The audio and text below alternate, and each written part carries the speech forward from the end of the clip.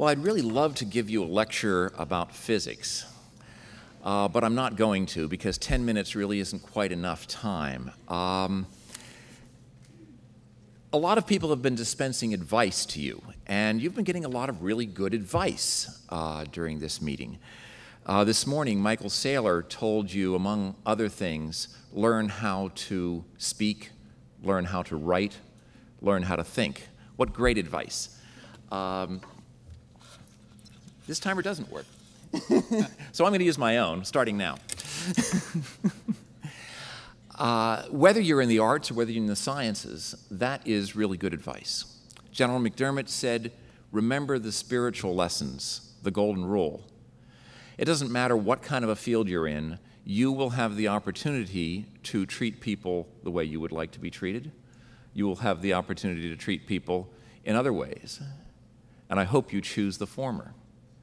You've been getting a lot of really good advice. In fact, some of the advice you've been getting has been contradictory, and even that advice has been good advice. How can that be? This evening we're going to have a program at the National Cathedral entitled Voices of the American Dream. Well, each one of you has a dream.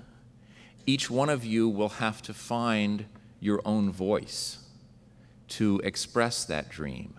And the path you follow will depend upon the kind of voice that you find for yourself. And that voice may change as you grow. Now, I've got a different kind of message for you today. What I'm going to tell you is that all the advice you're hearing from very intelligent and very wise people, that you should listen to it very carefully, but you should be very careful about how you listen to it, because not everything that everybody tells you is true. And I'd like to illustrate that with a story from my own experience as a scientist. When I was much younger than I am now, but involved in the work of learning how to cool things to incredibly low temperatures, what we were trying to do was we were trying to cool things using lasers. You know, lasers are wonderful. I got one here with me. You know, I can shine it up here. And, you know, usually when you think about lasers, especially powerful lasers, you think you shine a laser on something and it gets hot.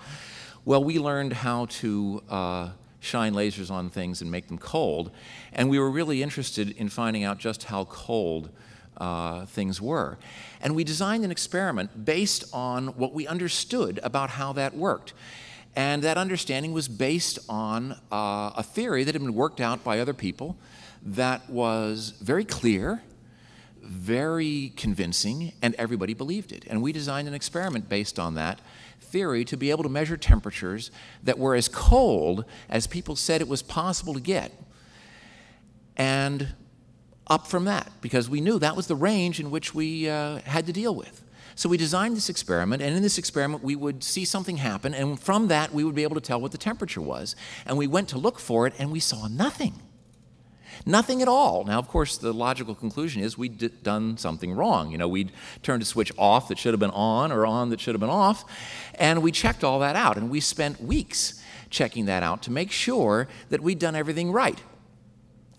And after we'd checked everything else out that we could think of, we started to think that maybe what we'd been told and what we believed was wrong. And then we redesigned the experiment based on the possibility that maybe what we'd been told was wrong, even though it was so clearly right that everybody believed it. And guess what? What we'd been told was wrong. It turned out that the temperature that we were measuring was much, much lower than the temperature that people told us we could get to. We eventually measured temperatures that were 100 times lower than what people thought was the lowest temperature you could get. I'm talking really cold temperatures. You know, the temperature of outer space is 3 degrees above absolute zero. We've gotten down to temperatures of a few billionths of a degree above absolute zero. And that was the beginning. The fact that what people told us was wrong and we could get a whole lot lower. And once we did that, we just kept going down and down and down. And there's still no end to how cold we're getting things. Now, you may wonder why we're interested in doing that. There's lots of good reasons, and I'll tell you if you ask me. I'm really excited about the kinds of things we're doing. But the message I want to give you here is that you shouldn't believe everything that everybody tells you, no matter how smart they are or how wise they appear. Most of the things that you have learned are right. But some of the things you have learned are wrong, and you don't know yet which ones are which.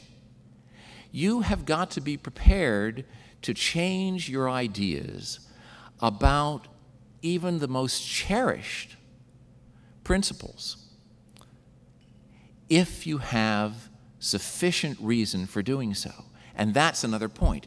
You've got to have sufficient reason for changing your ideas about something that has been held strongly and for a long time. When we learned that the temperature was a whole lot lower than what everybody said it should be, we didn't just go ahead and tell everybody.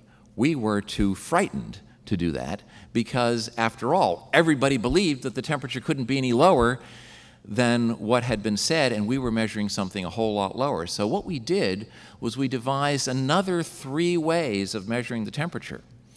And when they all gave the same answer, then we told people. And they still didn't believe us. But when a few other people made their own measurements and confirmed it, then people started to understand things were different from the way they thought, and it changed everything. And what I'm telling you is that there are going to be times in your life when you're going to have to make that same kind of leap, when you're going to have to give up something that you have believed, something that you've been told by people who are very smart and very wise, but turns out to be wrong. And this is a wonderful lesson, a very important lesson for anyone going into science, but I really think it's an important lesson for all of life, that you have to be ready to change the way you think about things when you have sufficient reason to do so. And that's about all I have to say right now. I think that you students have been incredible in the way you have reacted to the things you have been hearing. I have been so impressed at the questions you have asked. I was so impressed with the lunch table conversation that I had today with a group of students, including my good friend Jason Green, who's out there, and a bunch of friends that he made. And they were all at that table and asking questions and giving opinions. And so, even though I'm not quite at the end of my 8 minutes, I'd like to stop here and ask for your questions, because I find you fascinating. Hi, I'm Megan Reardon from Las Vegas. You mentioned if we want to know why you want to get things so cold, we should ask. So why do you want to get things so cold? Well, the reason is that when things are hot, it means that the atoms and molecules are whizzing around really, really fast. Right. And when they're cold, it means they're going a lot more slowly. When they're going a lot more slowly, it's easier to make measurements on them. One of the measurements that we make on them is measurements of time. It turns out that atoms are like little clocks. And the best clocks are atomic clocks that use this property of atoms of being like little clocks. Well, imagine that the clock is flying across the room at the speed of light, speed of sound, I'm sorry, at the speed of sound and smashing into the wall. It might not be so easy to tell time that way, and that's the usual situation. We slow them down to a literal crawl. We slow the atoms down so they're moving at the speed that an ant crawls across the floor, and it makes it a lot easier to tell what time it is. And a whole new generation of clocks are being made based on atoms that have been cooled by the techniques that we learned to do. Thank you.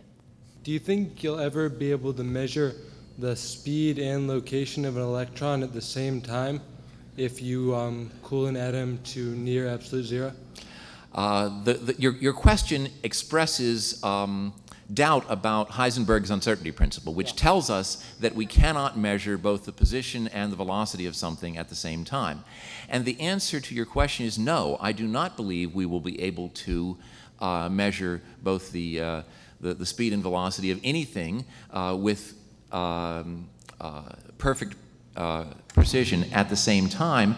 And in fact, we have evidence of that in fact things work exactly the way Heisenberg had predicted. When we get things really, really cold, they get really, really big. And that means we can't know where they are. That is, when I say they get really, really big, I mean the uncertainty in where they are increases. And we see that just beautifully. It works out just the way Heisenberg said. And the closer we get to absolute zero, the wider the range over which this, the probability of finding our atoms is. So it works just the way it's expected to. We got one more person. Yeah. Okay, this is a non-technical question, but you gave advice saying that you shouldn't listen to everything that everyone tells you. Like, be prepared. Oh, you should listen. You just shouldn't believe just it. like you can't exactly believe them. And you gave your example. In your case, like people said that was the coldest you could ever go. Do you have any advice about like how to deal with the situation where something you hear or something you learn like totally upsets like all foundation of knowledge and like changes the way you look at things? Yeah. Well, the way we dealt with it was to solidify our evidence. And for science, I think that's something that works in a clear way. That is, if it's a scientific question and you've found out that things are different from what has been the scientific general understanding, then you can appeal to nature.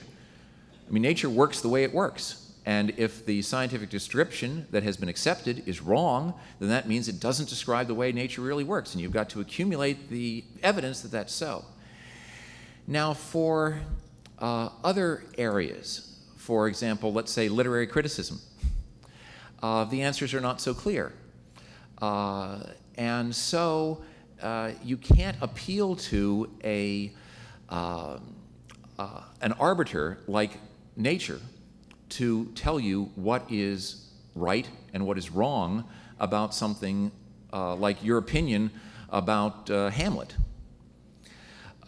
So if you are going to express an opinion about Hamlet that is very different from the standard ones, but I guess so many opinions about Hamlet have been expressed over the years, there probably isn't anything that is so outside of the canon that it would shock anyone. But just as an example, you're going to have to argue your case well and eloquently.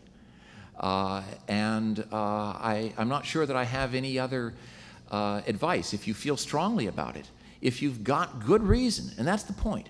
If you're going to give up a cherished belief, you've got to have a good reason. If you've got that good reason, express it clearly and repeatedly.